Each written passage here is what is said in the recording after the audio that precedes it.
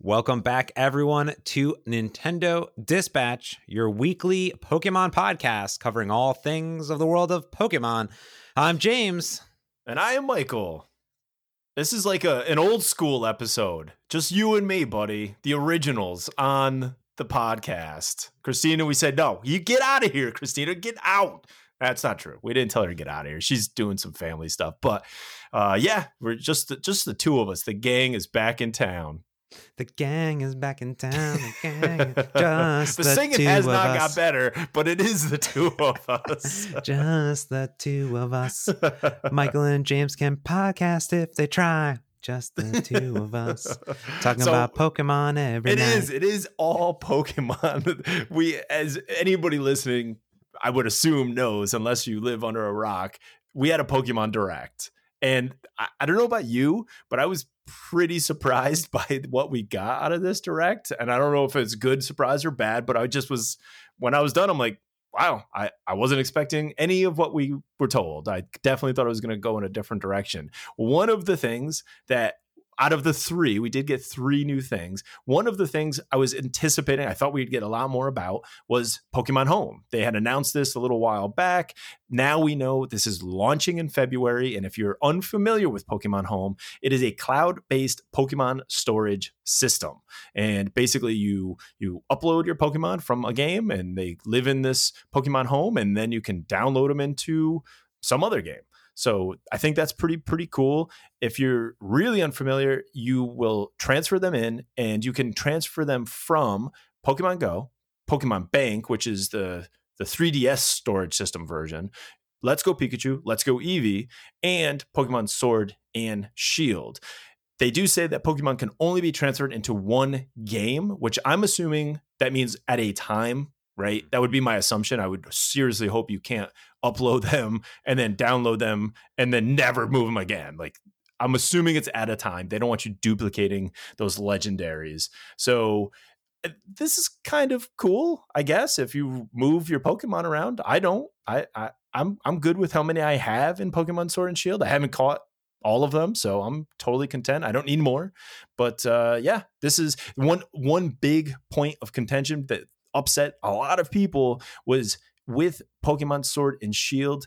The only Pokemon that you can bring into it are Pokemon that are in the Galar region. You can't grab a Bulbasaur and bring it into Pokemon Sword and Shield yet. Anyway, you cannot do that until it's part of the Galar region Pokédex. So a lot of people are up in arms about that. For me personally, I don't care. But What did you think? Pokemon Home. Yeah, so I totally forgot that they announced this forever and a day ago. Now, they have had, we'll talk about this, they've had a lot of different synchronization methods for you to transfer your Pokemon to and from different versions through the years. In fact, I am almost 100% sure, and people can correct me on our Discord if I'm wrong, that there were mechanisms going all the way back to like the original Red and Blue that you could end up transferring Pokemon into these different buckets. So my analysis would be that with Pokemon Home, if you had gone through a mechanism up and down of transferring your Pokemon, you might be able to get original Pokemon from back in the day had you gone on the Pokemon adventure all the way through. So imagine getting an original Pokemon that you created in like Pokemon Red and Blue and getting it into Sword and Shield. That'd be crazy because they've had all of these through the days. Now, I also don't really care too much because if this is for collectors, you want to keep your original set, the Pokemon that you've gone and you've gotten, that's awesome. And awesome for that. I would say that the one thing that also is to note, I saw in a little tiny asterisk on the bottom that this will be a paid service. And I don't know if they're going to include it in the subscription, but I believe the other ones in the past were also paid subscriptions. Okay. Gotta give them that money. Got to give them that money. But, it exists, and if you want to, go for it. But it's not, the nice thing about this is that it is not a crucial part to playing the game whatsoever. This is for collectors, and collectors, sometimes you pay a little bit of money. You got to keep your Pokemon in a nice, comfy home. Yeah. I I think that's actually a really interesting idea, though. Like you said, if you've been a part of this and it was possible, to have that original Charmander that you got back in the day and maybe pops back into Sword and Shield with you, that's pretty cool. I just recently got back from a cousin's birthday party. He turned 30, and we were all kind of just hanging out, going over photos, doing that fun thing. We had a big group photo, and in the photo, I have my Game Boy with the red cartridge in the back, and I'm sitting there playing, and it was kind of funny to see, like, back, that was it. That was the start of my Pokemon journey, and I just saw it, so it was kind of cool. Awesome. I could still have that Pokemon with me to this day. Now, another thing they announced was Pokemon Mystery Dungeon Rescue Team DX. Just rolls off the tongue. It's a beautiful title, and if you are unfamiliar with this game, you become a Pokemon. A dream come true, and you join other Pokemon of your choice on a long journey. So it's sort of a dungeon crawler adventure style game, sort of strategy based, which I'm into. I mean, that sounds really interesting to me. The one thing I didn't like from the trailer was they showed this is a remake of the original Pokemon Mystery Dungeon Red Rescue Team and Blue Rescue Team. So this is a remake of that, and they showed it sort of a side-by-side of that game and then it turning into this new game. And I actually kind of like the look of the old game more. I don't love the watercolor inspired graphics that they're going with this time around. It looked a little too like a Flash based game. The way the motions of the Pokemon and stuff just kind of seemed very, I don't know. It just didn't do it for me. But I do like the idea of the dungeon crawler and the strategy based stuff. So as of right now, you can download a demo, and any progress you make in that demo will transfer into the full game if you buy it. So I downloaded the demo. I haven't fired it up yet. I'm going to try it. I like the idea of it. I just don't love the look of it. This game originally was out in 2006, and we can expect it this year, March 6th. So give that demo a try and see if it's something you like. How did you respond to it? Did you ever play the original? I never even knew about the original. Yeah, so Mystery Dungeon is a video game series. So it's called Fushigi no Dungeon, which is the series. It's a roguelike, and most of the titles are developed by Chunsoft. And this goes way back, but there's a bunch of different franchises that have latched onto this. So normally there are traditional Mystery Dungeon in that series, and then there's spin-off series. So there's Dragon Quest, Chocobo, Shiren of Wanderer, and then Pokemon. And Pokemon has had the biggest impact on the series, and of course the Chocobo ones coming from Final Fantasy spinoff as well. I never got into these games originally, to be honest with you. They just didn't do it for me. I believe I may have played the original DS ones back in the day, but I never, like I said, got into them. It's just a very different style of game that never really appealed to me. There's been, in the Pokemon series, this was the original one, Blue Rescue, Red Rescue. Then there was Explorers of Time, Explorers of Darkness, Explorers of Sky. So they kind of did like the Pokemon thing. Then there's like, a bunch of other ones, and then Gates to Infinity, Super Mystery Dungeon. So there's been a bunch throughout the years. Which is fascinating, I would say. But yeah, I mean, I think if you like this style of game, cool, you got a new one. Boom, done. And the art's out, whatever, fine. Yeah. I think some people are going to be super excited for it. I'm going to, like I said, I'll try the demo and maybe it'll hook me. I don't know. But that was a very, very small part of the overall direct. Very they small, were in and actually. out super quick. They're like, a minute or two of each. And then they got to the meat and potatoes of the whole shebang, which was all Pokemon Sword and Shield related, which blew my mind. I was like, there's no way they're going to have anything about the new game that just came out. And they did. They actually announced an expansion pass, which if anybody's been following along with the series, typically they'll come out with the games and then they come out with some sort of enhanced version of those games after. It's like all the Sun and Moon, Ultra Sun and Moon. You know what I mean? They would come out with this next for even back in the day when it was, red and blue, and they came out with yellow, which was the Pikachu edition, right? It was the same game with some refinements, some tweaks, but essentially you were playing the same thing.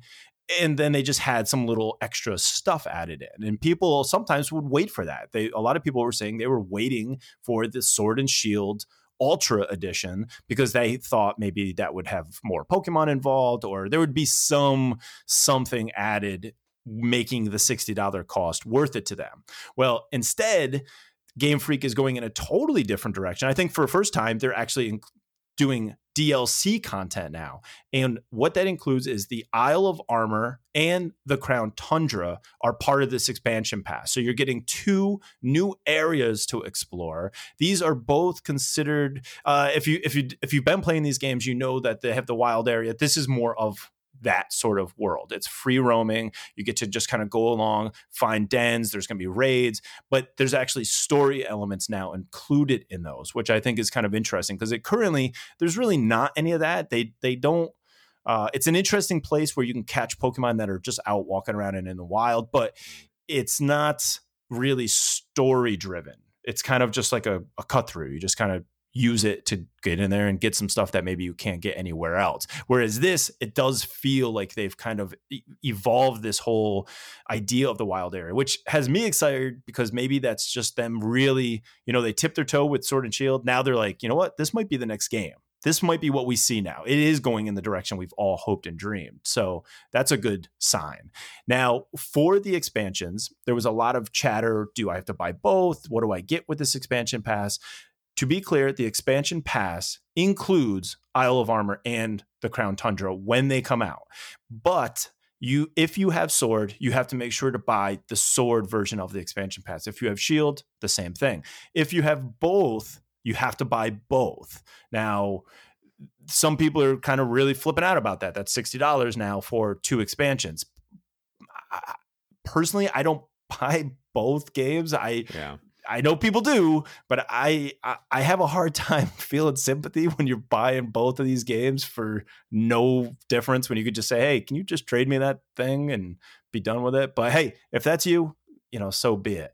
The Isle of Armor is themed around growth and is a tropical island. That's the first one we get. That's going to be June 2020. The Crown Tundra is more exploration, and it's based around a snowy, icy tundra with mountains. And that's slated for fall 2020. You can currently pre-order them. And if you do pre-order them, you get a mystery gift code which basically is a Pikachu uniform and an Eevee uniform that you can wear right now in Sword and Shield. So I think that's kind of cool. And they also have it broken down, how this works. What does it involve? So you buy these passes. When they come out, you then instantly have access to them. I believe you're going to jump on the train to go to it. That seems to be the premise they set up, because if you have the games right now, you go to the train station, a certain train station, and you'll see one of the characters from the expansion. So my guess is you'll buy a ticket to this wild area in the game, and that's how they'll kind of build off of that story.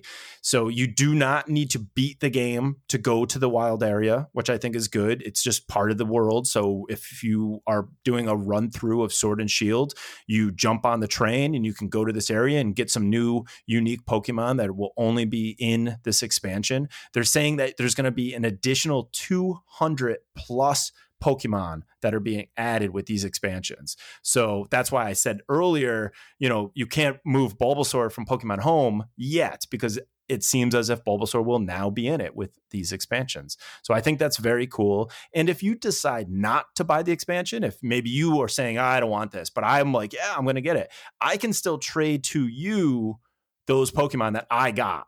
Yeah, which is cool. That's kind of crazy. Like, you can still get them. You don't even have to pay for this. So I think that's kind of nice. That should please some people, I would think. And you don't have to have the expansion to be invited into like my raid battles. If I'm about to fight something that's in the expansion, I can still have you join me and we can battle it together. You didn't need to buy it.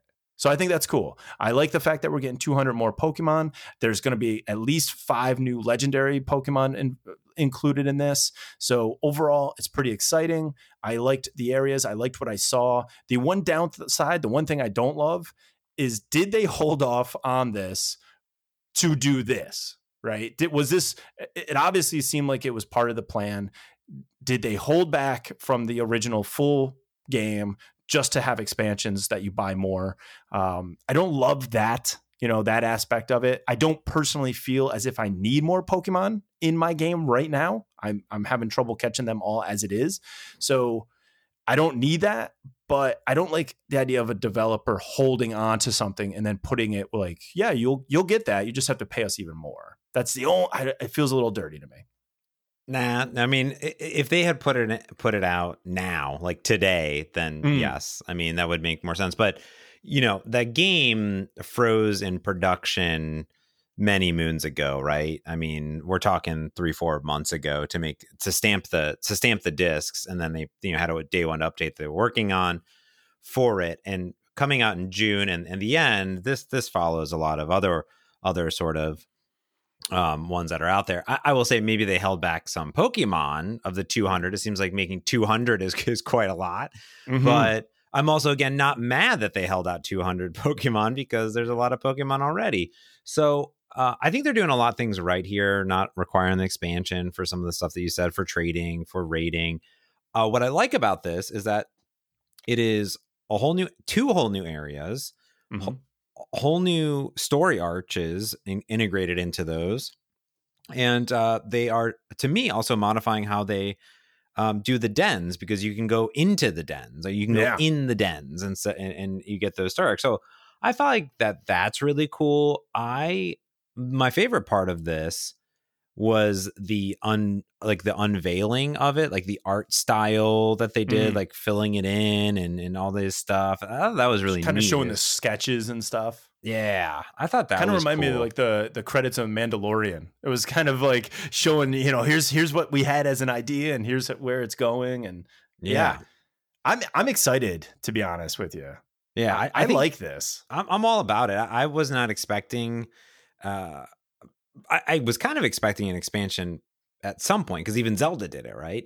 But I wasn't expecting. The game just came out like 2 months ago, so a month and a half ago. So I wasn't quite expecting it, but I am really glad that they did it. I love that the two parts are completely different too.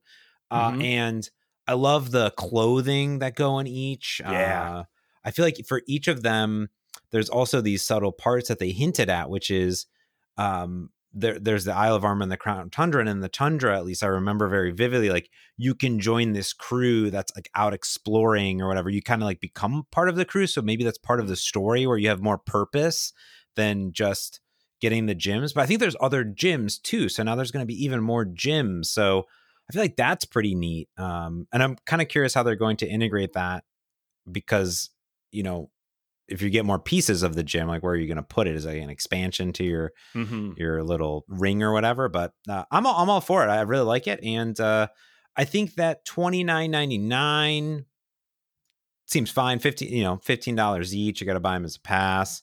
It's a little expensive for an expansion pass, but it depends on what there is, I guess. It seems like there's a lot. It seems like there's a lot, and I have no problem. At first, when I watched it one time through, I was like, oh, $30 each, thinking Isle of Armor was $30, the Crown Tundra was $30. And that's kind of how it came across to me. And I'm like, whoo, another $60 just to get this DLC. And then the more I read into it, when they said, no, the expansion pass is both for $30, I don't have a problem with that if it's as much content as it seems. If you're adding a ton more Pokemon, you're adding. I like the story elements. I like all of the stuff that they're playing around with. And for there was a lot of price breakdowns. Oh, if you bought Sun and Moon at $40, and then you bought the Ultra Sun or Ultra Moon for another $40, that's $80. If you do this way, it's $90. But I don't know, man. I don't have any problem paying an additional $10 for a Switch version of Pokemon that is a console version as opposed to purely portable, and getting more than I would have had it been an Ultra version. The Ultra versions didn't give you anything. No, I mean, yeah, and that's what they kind of said at the beginning is like traditionally we would take it and then combine it, and then you get all the Pokemon, you get more like, full story arcs, things like that, Mm-hmm. and maybe they would have a little bit more to it. But I like this because, you're not having to replay everything. That was the problem with the extra ones is that you started from scratch. Yeah. You would start from scratch. Now you're not starting from scratch. So I think that this is the right way to go, and I'm very excited about it. And I could see them adding next year another one, right? Just Sure. keep adding more, and why not? Absolutely. Because there's going to be another team working on a whole new game. I'd rather them work on a whole new game and the sub team work on this DLC, right? Instead of saying, "Oh, we got to have everyone work on this new game," and then, but it's just the 1.5 version. Like, give us a DLC. We'll keep playing for a year while you develop the Pokemon MMO that we all want. Yeah. And this does seem like they're really getting into that world now. That's exciting. That's why I'm excited about this, because people have responded pretty positively to the wild area and it being what they want in a Pokemon game. Granted, there's not enough yet, but that can easily change with this DLC. And it does seem like that's the direction they're going. So overall, I give this 2 thumbs up. I think that this is pretty exciting. I know there was initially a lot of pushback when I was going through like some of the comments and stuff. Oh, how dare they? Of course, they're trying to rip us off. I don't feel it that way. I really don't. I feel like you're getting more for the same, if not slightly more money. It does seem like there's more content here to me. I think so. For $30, I'm in. I'm very happy that we talked about this because I didn't know that I had to make sure I selected the correct version of the pass for my game. Yeah. So I think that's going to be tricky. that's going to get some people. That's going to get. But here's the way to do it though. When you get your update for your game, in the menu there is a button that says "Take me to the store," and I haven't tested that yet, but I'll test it for next week. And my assumption is that it would take me to the one that I need to buy for this game. I could be wrong. Yeah. I would hope that would be a good idea. It would be a real bummer if they direct you and you're just like, yeah, I'm going to buy one. And you are allowed to buy the wrong one. That would be kind of a bummer. Yeah, there should be. Are you sure? Yeah. All right. Well, let's get on to some more Pokemon news because why not? Pokemon Direct ended, but we got a bunch more Pokemon news. Of course, specifically around Pokemon Go, the other Pokemon game that rakes in millions upon basically $1 billion a year. Our good friends over at Sensor Tower, friends of the show, they broke down the 2019 spending on Pokemon Go worldwide. And guess it or not, it is the best year of Pokemon Go ever since release, actually. So Pokemon Go in 2016 brought in about $132 million. And this year it is up to $894 million in gross player spending. So it's been increasing over and over again. So it actually dipped down 30% in 2017, up 40%, and then up another 10% in 2019. I think, honestly, it's because they've invested a lot in it. They've added tons of new content. They've added just a bunch of new modes, just all sorts of different things. And it's great to see. So spectacular. US was number one in spending. Number one. Yeah. Then Japan and Germany. And the split is almost 50-50. Google Play was at 54% and Apple App Store is 46%, which I find very, very fascinating because usually the App Store is crazy. Yeah. But I will say this, it's had 55 million installs in just 2019. And lifetime player spending is at $3.1 billion. So congratulations to the Pokemon Company and Niantic for doing that. And they didn't stop there, Michael. They did not. They said, guess what? We brought in $1 billion. We'll give you a new feature for Pokemon Go, which is Trade Evolution. This is a feature that I always forget about, but in traditional Pokemon games, when you trade your Pokemon, there's usually some benefit to that for that Pokemon, like it can level up or it can evolve faster. So they're adding this thing called Trade Evolution. So when you trade an eligible Pokemon, it will lower the cost of candy to evolve them, which is like a nice perk. So this is encouraging people to trade. So there are a few of them that can do it. My thinking here is that they're going to just swap out which ones can do it. But Kadabra, Machoke, Graveler, and Haunter are some that can benefit from the trait evolution right now. If you receive one of these in the past, it will retroactively upgrade, which is very, very cool. And they have also added a bunch more Pokemon to the game. So there's that. It's funny because I wonder at what point that trade evolution worked into the games, because I do remember catching Haunter or was it Ghastly or Ghostly or whatever, Ghastly, and then evolving into Haunter and then Haunter to Gengar and never trading. And then recently playing Shield, I was like, man, this Haunter is like a level 50 something here. When is he going to evolve? This really, really tough to get him to evolve. And then I had to look it up. I'm like, oh, all of a sudden I had to trade him, because I had skipped a few games. So I don't know when that kind of worked into the mechanic, but it's cool that they're bringing that in here. And it does seem like if it's like that in some of the games, those people that are familiar with it would know, oh yeah, I have to trade this Pokemon to get them to evolve. And it would be really nice if they brought in the blind trade that's in Sword and Shield, because I like that feature a lot. I use it all the time, and it would be really cool if that got brought in, because not always do you have people that, it'd just be nice to post and say, okay, I want to trade them. There you go. Now you got a new Pokemon and you're good to go. So it'd be very interesting. I love this. I've stopped playing Pokemon Go. I really don't play it too much anymore, but it's amazing that not only is it doing good, it's doing better than it's ever done. That's amazing to me.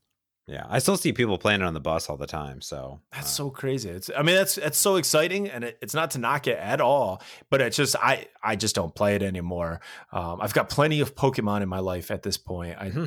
I can't do it on my phone as well. Now, bringing those numbers, you gave us big numbers for Pokemon Go. Now we have more big, crazy numbers. And that is that in 2019, the Switch has gotten more games than both the PlayStation 4 and the Xbox One combined, which is crazy. And I guess we have to assume they're winding down, because we do know we got the new systems coming. But the Switch got an estimated 1,480 games released this year or last year. It's crazy to me. Over the last couple of weeks, we've gone through the eShop, and there hasn't been a lot of picks. So we know that not all 1,480 are, home runs, but that's a crazy amount of games. And then they compared that to what the Wii did in its first 3 years, and it's blowing the Wii's game out of like the water as well. So tons of games coming to the Switch. We're extremely lucky. There's definitely no shortage of something on the Switch to play now. Yeah, it's for better or for worse. We're, like you said, I'm not 100% sure if it's a good thing or not. I mean, it leads to issues in the eShop, discovery issues. It's a Steam problem at that level. But even still, I don't know what the total amount of games that are available on Xbox or PlayStation is, like the total overall. This is just new game releases. Yeah. Which that's a lot of games. I mean, that's a lot of games. Even if 500, even if 200 of those games are solid games, 200 games for the year that are really, really good quality games is a lot of games for any one person to play, right? Yeah. There's no way. So the fact that we have 1,480, let's say a small percentage of those are good. 1%, right? Like that's still 1%. It's still, you got a lot of games to play. That'd be pretty good. Yeah. So, and a few of those games that you can play today, which we've talked about in the past, is Doom 1 and Doom 2, which was a game that came out last year.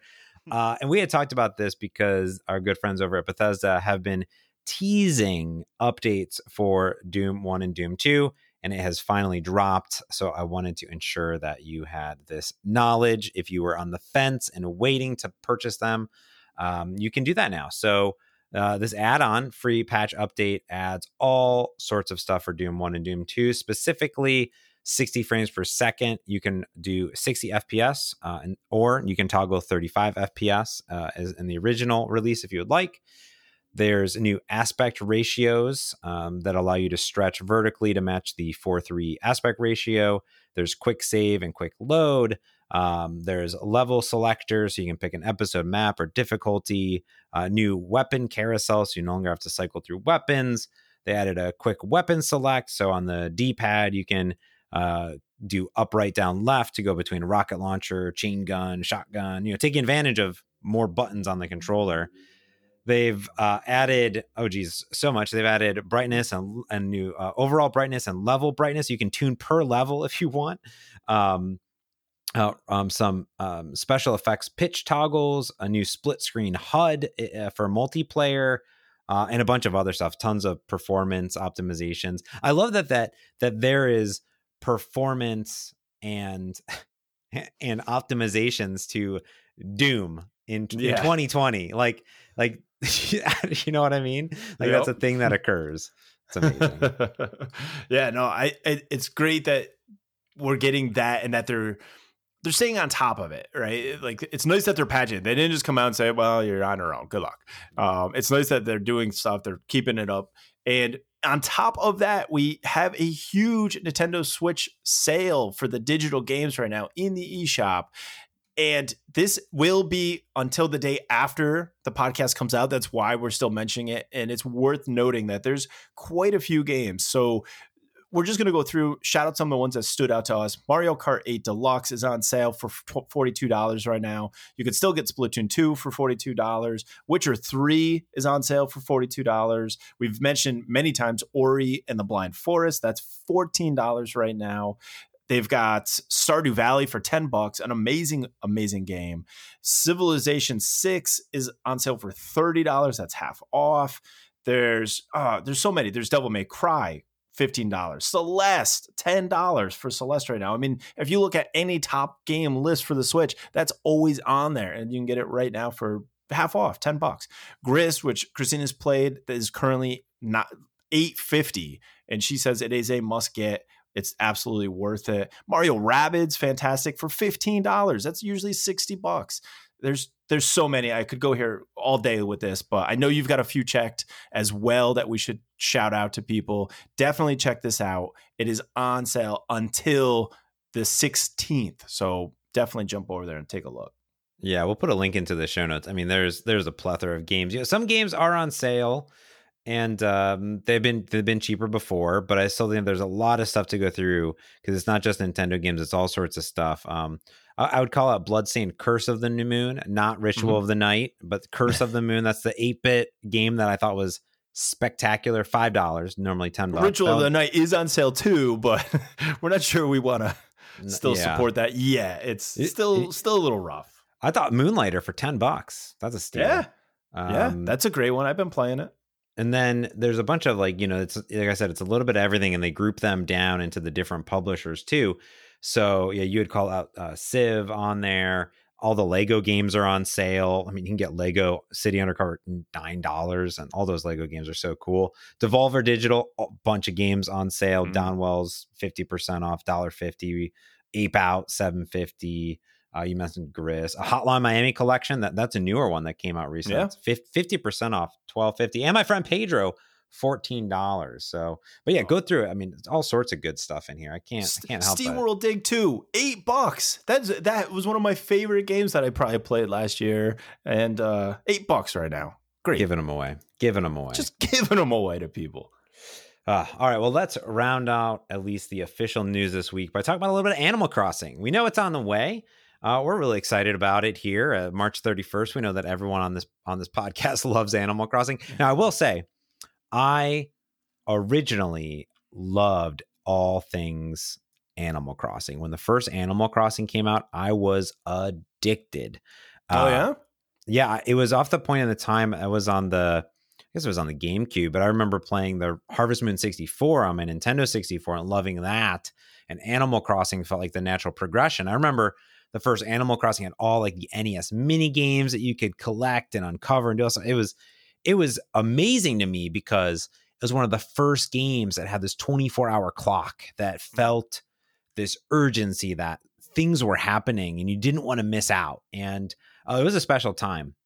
And there have been tons of Animal Crossings. I've always tried to get back into them, but I just don't have that much time to invest. But if you're an Animal Crossing fans, New Horizons is on the way, and Hori has got you covered with some actual fantastical accessories. They're all officially licensed, which pouches, stands, looks like a picnic basket, a backpack.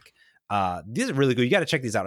I've always loved the Animal Crossing accessory aesthetic because they're very pastel-y, very simple but elegant. I really, really like them. Look so good.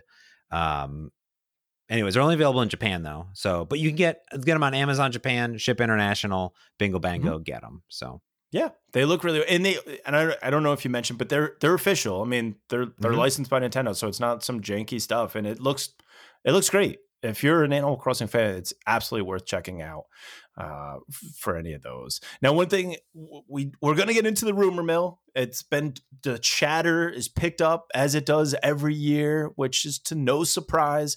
But people are talking about the new Pro Switch that's coming out this year. This is the year, Mots, that we're finally getting. We've been talking about it for 3.5 years, but this one is the one that we're going to get the Pro level. I think they mentioned the Pro level Switch before the Switch was even announced. That's how long they've been talking about this thing. And there's more reports that this is actually happening this year. I don't know. It's a rumor. You know what I mean? And we do know that Xbox and PlayStation, there's new heavy duty hitters coming out fairly soon. So maybe Nintendo is going to use this opportunity to kind of push something that's a little beefier, a little bit, I don't want to say better, but maybe can play things that are more demanding on it. And I don't know, I would love the idea of a Pro version of the Switch, a device, a console that I am so in love with. If I got a beefier version of that, maybe a better screen, maybe a better processor, a little more RAM, built-in Bluetooth, those things I would absolutely love. And maybe that'll happen. You and I were discussing off the podcast before we started that I've been on the fence and I've kind of been teetering back and forth. I was a huge fan of Witcher on Netflix, and that got me into that world. I haven't played the games. I never even knew it was a book series. And now I'm currently on the second book of the series. Once I get through the books, I want to play Witcher 3. And I've been seeing a lot of comparisons, like Witcher 3 on the Switch, because I know it's a big game. And the fact that I travel a lot lately, and I can't really just sit down for an extended amount of time, let alone 150 hours, but like 5 hours and play these big epic games. Is the Switch version better for me? And the one reviewer said, if you have other systems, you're doing yourself a disservice by getting it on the Switch. And those are big words. That scares me a little bit, where I'm like, oh, I want to really get the most out of this game. Now, the idea of a Pro Switch coming out, something that maybe is a little bit beefier, maybe a little bit stronger, can handle at least play the game at a very consistent 30 frames per second, if not hitting 60, but at least 30, because I know some of the reviews say it drops below that. That would push me into that possibility, if they were willing to come out with an update that makes use of this beefier hardware, I would be all for it. So I don't know. What do you think? Or is that something you would be interested in? Yeah, it's tricky. The article from Digitimes that Polygon reported on suggests that this would be coming mid 2020 for $399 with 4K support, bigger cartridge sizes, and beefed up components. And I don't know if any of that is required. To be honest with you, I don't know how big those cartridges would have to be to support 4K content. It would be, I'd have to get the world's largest SD card in the world. These games are already big. So, here's what, and the thing is, on the screen, you don't need, 4K output, I guess, but if you're in portable mode, you barely even need 720p, maybe 1080p. Here's where things would be better, right? So, today, a lot of these games run in 1080p and better frame rate on the TV mode because it's plugged in, it has power with it. On the portable mode, it is usually lower frame rate, lower resolution. And the only way that you could automatically get better support is to have better components, better CPUs, better battery, everything in that mode, right? Because the problem, it's a chicken and egg situation, right? You want to put in beefier components, but you still want the same battery life. Yeah. It's the reason that your phones every year do get faster, but the battery life stays the same because there's this, it's not hockey sticking, it's just leveling out. And I think for the Nintendo Switch, I like the idea that if they came out with an updated piece of hardware or software, that automatically all my portable mode gets way better.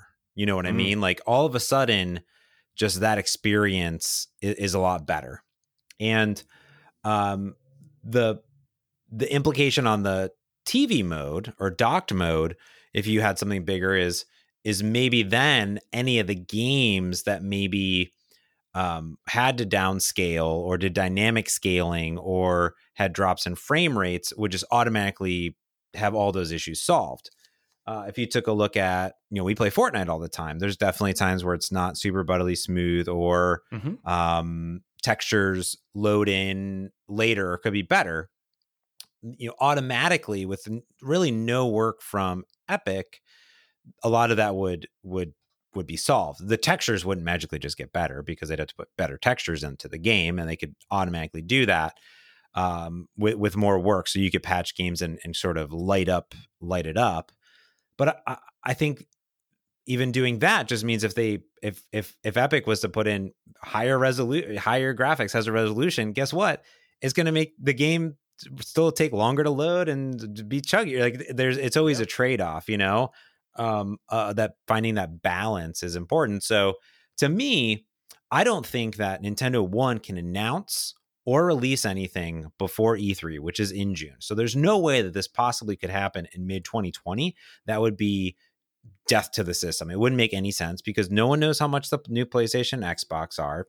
People are saying $500, but I think even still that if you come out and you have a $199, $299, and $399 model, I think that's just consumer confusion, to be honest with you. I think the best bet would be to do this. This is my opinion. Here we go.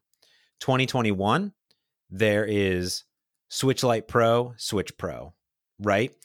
$199, $299. And the Switch Lite Pro is basically just the Switch today, but it has the power in portable mode. And I would love that, and then the Switch Pro gives us, just extra oomph, basically. But you can't throw away the current Switch, right? You have to have that path, and you have to ease developers into the process there. So I don't think it's needed necessarily. I don't think that. So the thing is, I don't think you'll ever, like the Nintendo Switch version. If you had a Switch Pro, it will never. If I'm playing Fortnite, I'll never be playing with PC players, right? Or Xbox players, like by default. Like it just, I naturally know that because of this system. And if they attempt to take an Xbox One and shove it in this, I'm going to get no battery life out of it. And then I might as well just bought an Xbox One for $400. That's the thing, is you got to have that competitive market. And I think $399 in the consumer's mind is too much. That's my analysis of the situation. It would have to be a very significant difference for that price point, I would think. I do think Switch that, 2. Might as well do Switch 2 then. Yeah, exactly. And maybe that's what the Pro would have to be. It'd have to be the next. We know there's going to be an iteration of it. And we did get the Lite, which makes sense for a certain market. But then you need that gap kind of needs to be made a little bit more, where I think that you'll never have three. At least I don't think they should. They shouldn't have the Switch Lite, the Switch Pro. I think they should have the Switch Lite and the Switch Max, or whatever they want to call it, the Switch Heavy, so that it's like, there's our two versions. This is the beefier console handheld if you don't mind carrying around something that's a little bit bulkier, and there's the Switch Lite exclusive for portability. It's a refined design on what is currently available, and I do think they need to have that refined version of the Switch, because that's how 3DS was. They came out with 3DS. Then the next iteration of it was way sleeker, way more refined. And I think we're kind of getting at that point in the Switch. I don't think there's any problems with the Switch. I absolutely love it, but I won't be surprised at all if they say, here's the whatever. Maybe it's not even that so much beefier or better, but it's going to have some refinements, and it's going to, the design, the hardiness of it, and the feel of it is going to feel more polished. And I really think that's going to happen soonish. But I'm still skeptical about the Pro, because like you said, there's a lot that goes into that. And just to say, oh, just give it more power, just beef it up. Okay, for what, an hour? You get an hour to play? Like, you can't just throw all of that stuff at it and expect it to be able to do what it's going to do for 6 hours to 8 hours. People were complaining about the battery life now, and now you want it stronger with at least the same battery. The thing's going to have fans all over it. You have to wear a backpack to be able to power your Switch Pro. So I don't know. I'm excited to see what Nintendo does. I'm really excited, and it's funny. I was following along with this discussion on Nintendo Reddit about what would their console be, and is this the form factor? And a lot of people said, I hope that they always move on with this form factor, whether that's bigger, smaller, stronger, better, whatever. But they love the hybrid nature of it, and I'm also with them in that. I really like the sort of hybrid. I can have it on my TV, I can have it on the go, and I have the same game experience, almost exact, right? And I would rather take a knockdown version of something, or maybe not even have all of the games, to still have that experience, because by far and away, it is the game console I play the most out of any of them. So they're obviously doing something right. Yeah, and it allows them to be in the battle without being in direct competition with Sony and Microsoft, because Sony and Microsoft, they have the powerhouses machines compared to the Switch, which has its unique proposition, which is that it is relatively powerful. It can play a lot of games. It's architected well, but it has that big selling point that you can take it wherever you want. Or if you want it to just be a handheld, it's just a handheld. And that is something that I don't think Sony or Microsoft are. Sony's definitely out of the game now. And I don't know I don't know anything about the Microsoft strategy there, even though I work for Microsoft. It's not my division. I always like to clarify that on the podcast. But, that's something that Microsoft's never done, right? So, and at this point, the Switch backlog and the games in the shop are just it's crazy to think about. So, if they bring this design forward, you get the backwards compatibility. So, interesting. All right, well, that's going to do it for the news and our rumor mill and discussion. So let's get on to the best sellers. And this week is all mixed matched up because of that sale. Here's the top 10. I'll break it down real quick. Stardew Valley, boom, number 1. That's awesome. Mario Kart 8 Deluxe, Cuphead, Minecraft, Pokemon Sword Shield is way down like 15th. Super Smash Bros. Ultimate in number 6. For number 7, Mario plus Rabbids Kingdom Battle, one of my favorite games on the Switch. People should own that if you're just getting a Switch their first time. $15 right now. Still a deal. You can get all sorts of deals on it all the time, but it's such a good game. Untitled Goose Game, the goose that is untitled. And number 8, and then Monospark and Just Dance 2020 rounding out the top 10. Oh, there you go. Good list. It's so cool to see Stardew Valley getting that boost again to not only to the top 10, but it's in number 1. That's amazing. It's amazing to me that this was developed by ConcernedApe, which is one person. Everything, music, the art, all of it. One person did it, and that's amazing, and they deserve all of the accolades that they're getting, because the game is fantastic. So to have something like that acknowledged yet again, congratulations to them at ConcernedApe. I think his name is Eric. Congratulations to Eric, because it's an achievement. He probably doesn't sleep, but congratulations. Sure. Yeah. Now, we're going to get into the new releases for the week. We have a couple checks. Once again, I don't have anything that really stood out to me, but I know you have a few that you want to shout out, give some attention to. And let's just jump right into that. Yeah, there are way more releases this week than the last 3 weeks combined. But that doesn't mean that there's necessarily anything that you should buy. I thought you were trolling me when you put together this list, because I do listen to another podcast called Cheap Ass Gamer Podcast and the CADcast. And for a long time, they did a trivia when they were going through their new releases. It was called Switch Game or Not. And they'd come up with the list, and then they put ridiculous names inside of it to see if it was a Switch game or not. And sometimes they had a hard time guessing. And on January 16th, there's a game called Sorry, James. And I thought you were trolling me so hard. You were not. It's only $5, which would have been even more insulting. Yeah. It is not a game that I have any interest in either. Unfortunately, I did get excited because it has my name in it, but it's a non-linear story puzzle game. It doesn't do it for me, but there are 3 that I have checked. The first one is Puzzle and Dragons Gold. Now, Puzzle and Dragons itself is a orb puzzle action type of game. Nintendo has made some of these in the past. There was like a Nintendo version of it, and Puzzle and Dragons is sort of the theme. And this is like a multiplayer, 2-player online battle mode. If you like that game in general with the orbs and the spheres, this is a game that you'd be interested in. And it's online, which is really cool. And they're doing tournaments and all this stuff. So, and there is a story mode, so you can play offline.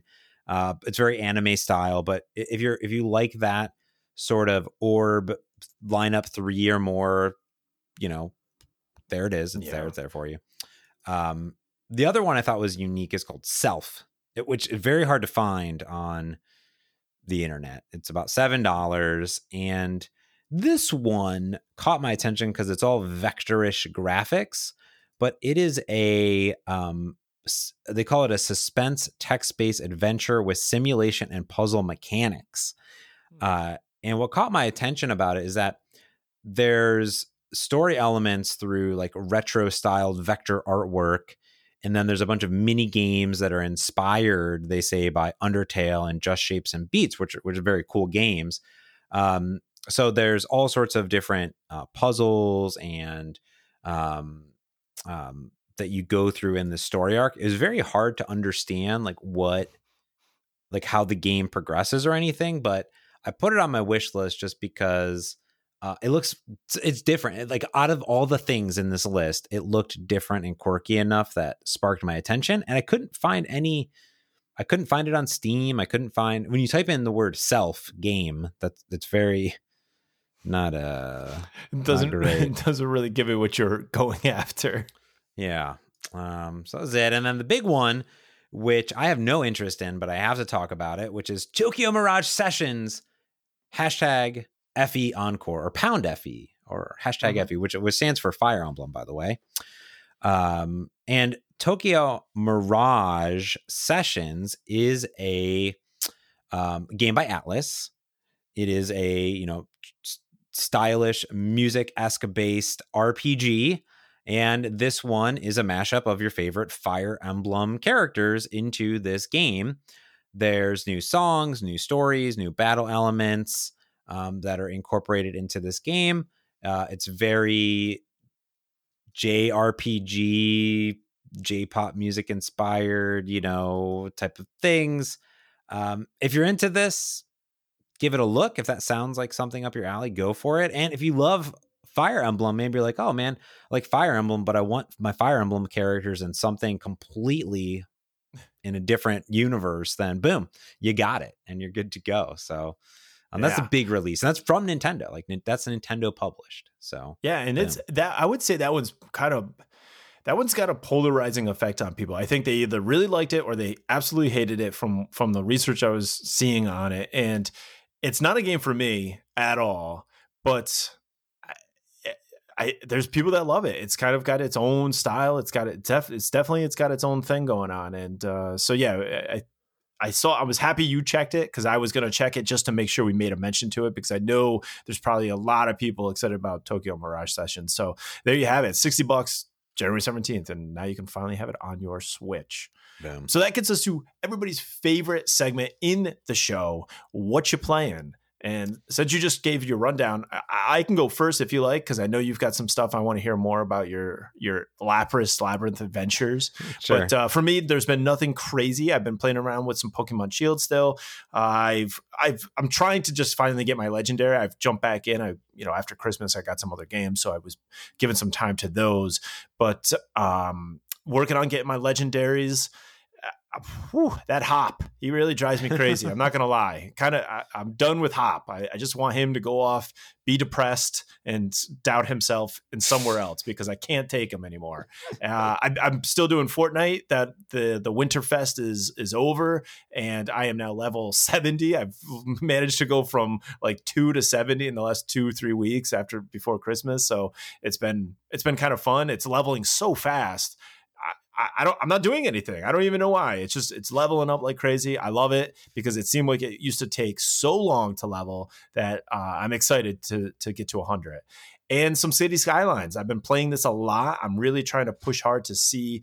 I've got a city of about 15,000 people now, I think, and it's holding strong. If you zoom in, it starts to really chug. Like if you really get in there to like street level, you can notice some serious lag in the frame rate. It drops down to probably, I don't know, 15. It's not great, but I don't have any problems with the playing of the game, and I've actually I missed it so much that I'm doing that and playing it on Steam on my computer. So I've been bouncing back and forth. One thing I will notice is that you are so meticulous where you're trying to place things with Cities Skylines, and it doesn't have the touch screen support, which, come on, man, just give me some touch screens. I would buy a stylus so I could play this game because my hand starts to hurt, even with the Pro. Not even with the Pro, the Satisfy game grip that goes on for the portable mode. Even with that, it starts to hurt my thumbs because you're trying to be so controlled that, you really got to pay attention to where you're putting stuff. I don't want to be bulldozing schools and stuff. So you're trying to pay attention, and I can get an hour in and then I'm like, oh, my hands are exhausted. So I will say that's an issue. And then, Christina's not here to talk about it, but she's been playing and she had the game it like bugged on her. And there's a certain map, like if you're playing in the winter maps and something happens, all of a sudden your power doesn't work. Everything's on, she has plenty, but she just has to start all over because there is a bug. It's a known bug. And she unfortunately got it. And her city that she was building she can't fix it. People are just leaving because the power is not getting to places, even though she has plenty of power. So that exists. That's a real issue. I haven't experienced any of that, but it does seem to exist on the Switch. Just to put that out there. Now I have a few questions. Sure. One, I think that what should happen, by the way, when you play City Skylines and you start the winter edition, is like it should say winter is coming, and then when your power goes out and the bug happens, it says winter is here. Yeah. The Ice King just like slashes the screen and then your game's over.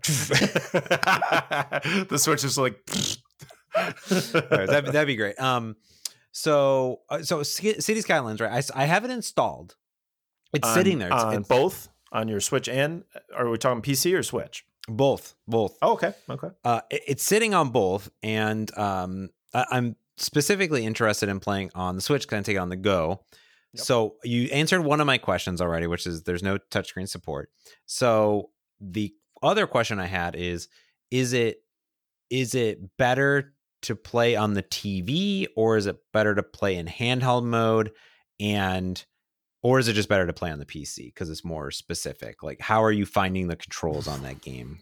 Okay, so I will say if you've played City Skylines, it's the same version as the other consoles. So it doesn't seem like we've got a dumbed down version of it. From what I've seen in playthroughs of other consoles, it has the same sort of, you hit Y and then it comes up to like a circular menu, and that's how you get to see, set your policies, and then you scroll the wheel and you can go to your overlays, so you can see where your power and your water is. So the controls are fine. They handle very, very well. And the more you've played on it, the better it gets, because then you're like, oh, I know right where this is. I know right where that is. Everything's there, and it does become very comfortable.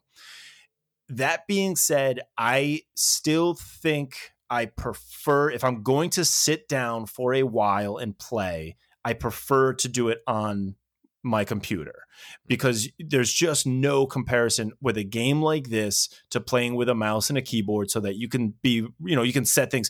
It's very difficult to set the roads perfectly in the Switch. And that's not to say that they're like just all over the place crazy, but it's just real tough to get them, because it's just real tough to get them perfectly in line, because they don't seem to snap quite the same as they do on your computer. On the computer, and you've played a lot of SimCity, so you do the roads, they snap to where you want, and then you're making a conscious effort if you don't want it to be where you want it to be, right? Yeah. And I like the experience of both. I absolutely love the fact that I can play City Skylines on the go. I don't have any problem playing it on handheld or the TV. But if I'm going to play for a long period of time, I still gravitate towards the PC version.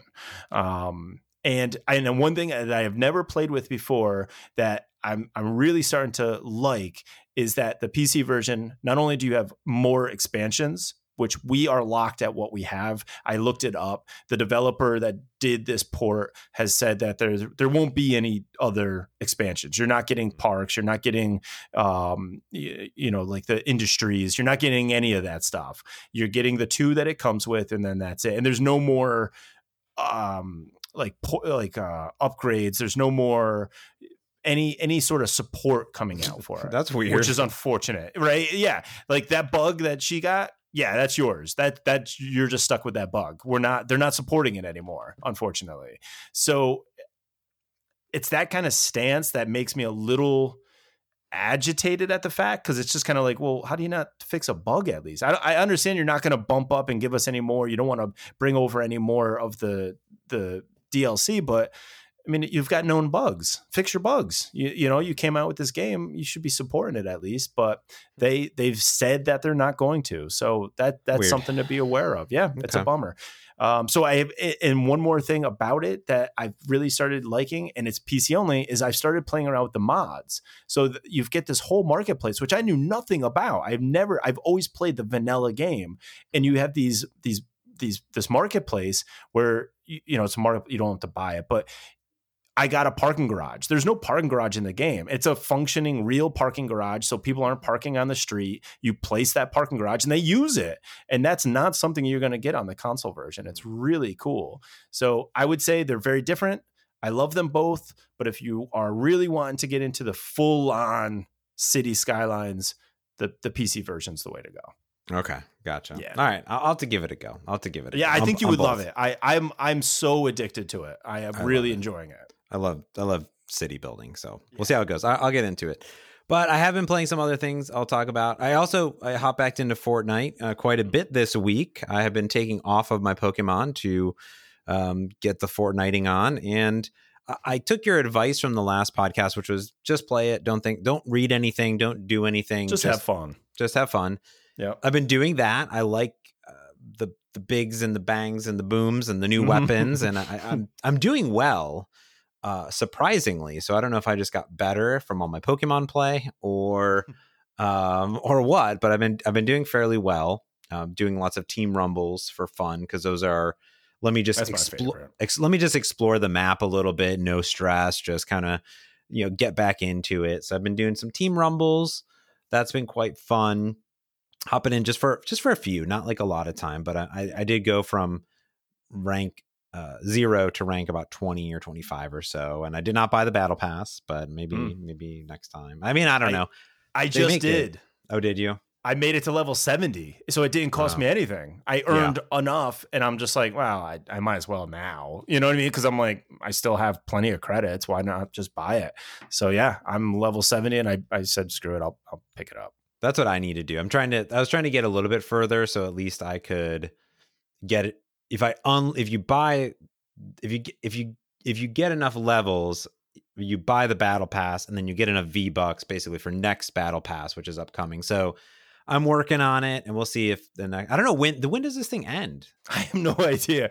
They haven't said. I think we still have quite a lot of time. I'm seeing level like 200s in there now. Yeah, me too. It's like crazy. If anybody, everybody knows Fortnite, but if you haven't played it and you're not familiar with the battle pass, typically there's a limited 10-week period that the season goes on for, and there's like I would assume there's like a level 100 cap. I've never noticed anybody higher than that. I've never really paid attention though, because now it shows you the level they're at. And that's a new thing. So maybe there were other people with like level 200s that I just never knew, because I never got to 100. So maybe it's always been a thing. But I like that they show you, oh, I just got shot by a level 10, or I just got shot by a level 200. It's kind of cool to see who's doing the shooting now. Yeah, I thought that was cool. So been enjoying that. Like I said, I played it on the PC a little bit, back on the Switch, playing it more on the Switch. I think the Switch Pro, the playing on my keyboard, I seem to get my fingers a little bit crunchy, like crunched up, and like, just weird calibration. Maybe it's my keyboard, but playing on my Switch Pro, really like it. On my Switch Pro, my Switch Pro controller. Switch Pro. You've already got the Switch Pro. I got it. I downloaded and played the new Super Lucky Tales Adventure demo. Spectacular! Just what a great game. You should definitely download that demo. I think you'll like it. Okay. Okay. Really cool. Great demo. It's not too long. You'll get through it in like 20 minutes, but very well done platformer. I really like it. And it's on my wish list. So for sure. Cool. I would say the one detriment so far is that the load times are a little long. They're not Little Nightmares long, but they are a little bit longer than I would like. But I was playing on portable mode on my Switch Lite, so that could be why. Mm-hmm. Played a lot more Lapis X Labyrinth right after last week's recording. I streamed some more, so you could see it. Yeah, I did. It's crazy. It's a crazy game. You were lying. So good. I've been watching a lot of in-depth reviews and analysis of how to play it, and I've been really enjoying it. I just got through the first chapter, so I'm about 20% the way done or so, and it's getting hard. It's definitely starting to ramp up a little bit, and it looks like a bunch of button mashing, but it's not a bunch of button mashing, because it's all about keeping this one combo meter up, and the moment you get hit, that combo meter goes away. Okay. To 0. So it's very frustrating when you get like 1,000 combo and you're about to go into a fever mode, which means you're unstoppable, and just that's like the money. And then you get hit, and then the fever mode starts, and you're like, oh, come on. So that is quite good. I've been enjoying it, and like I said, I'm through the first chapter, and that one, it's fun. It's good. We'll see how far I get into it, but I definitely, for the money, when I bought it for 15, totally worth it so far. And the last thing I just booted up, which is Star Wars Jedi Knight 2 Jedi Outcast, which I had purchased for I think $5 or $8. This is a game from like 2005, 2003, something like that. This is from Raven Entertainment, which is a big fan of all the games they make. Funny part about this game is that they default it to a 16:9 aspect ratio, but the game originally came out in a 4:3 resolution. So everything is stretched, like all just like when you go TV and it's a 4:3, but you stretch it to 16:9, everything's stretched. Which means all of the original motion capture and all like the scenes would all be stretched, but I just turned that off immediately. I'm like, I'll play it with black bars, Yeah. But I'm only a little bit into the game. It's very hard. So I'm going to need to turn on Padawan mode. But besides that, it holds up pretty okay. They did add motion controls, which is quite entertaining to it. But I think the game that I really wanted was Jedi Knight Jedi Academy, which was the sequel to this, which is the one that I remember playing. So I'm going to get a little bit further on this, because I don't have a lightsaber or anything like that yet. I just have blasters, and that's kind of annoying. I don't know, they're not super accurate, and then the stormtroopers are super stupid. So I'm trying to get through this one, because now it is a game that I have never played, so I don't actually know what I'm doing, because I played Jedi. I forgot. I thought it was Jedi Academy, but it's not Jedi Academy. So like, this is a whole new. I don't remember any of this. But the music is really good. It uses like the original music from the game, so that's really cool. Nice. The controls they're fine. They're good, but there's not enough checkpoints, and I kept dying immediately. So I'm just going to put it in Padawan mode and just start over, basically. And yeah, that's the Star Wars game. So, I mean, is it worth a few bucks? I don't know yet. I have to play it a little bit more to let everyone know. But that's all I've been playing. That's it. Nice. That was a lot of games, a lot of good news. I'm excited for Pokemon. Nothing bad. It was all good stuff. Good podcast. Good podcast. Well, thank you so much, buddy. And thanks to everyone for listening. And that's going to do it for this week's Nintendo Dispatch.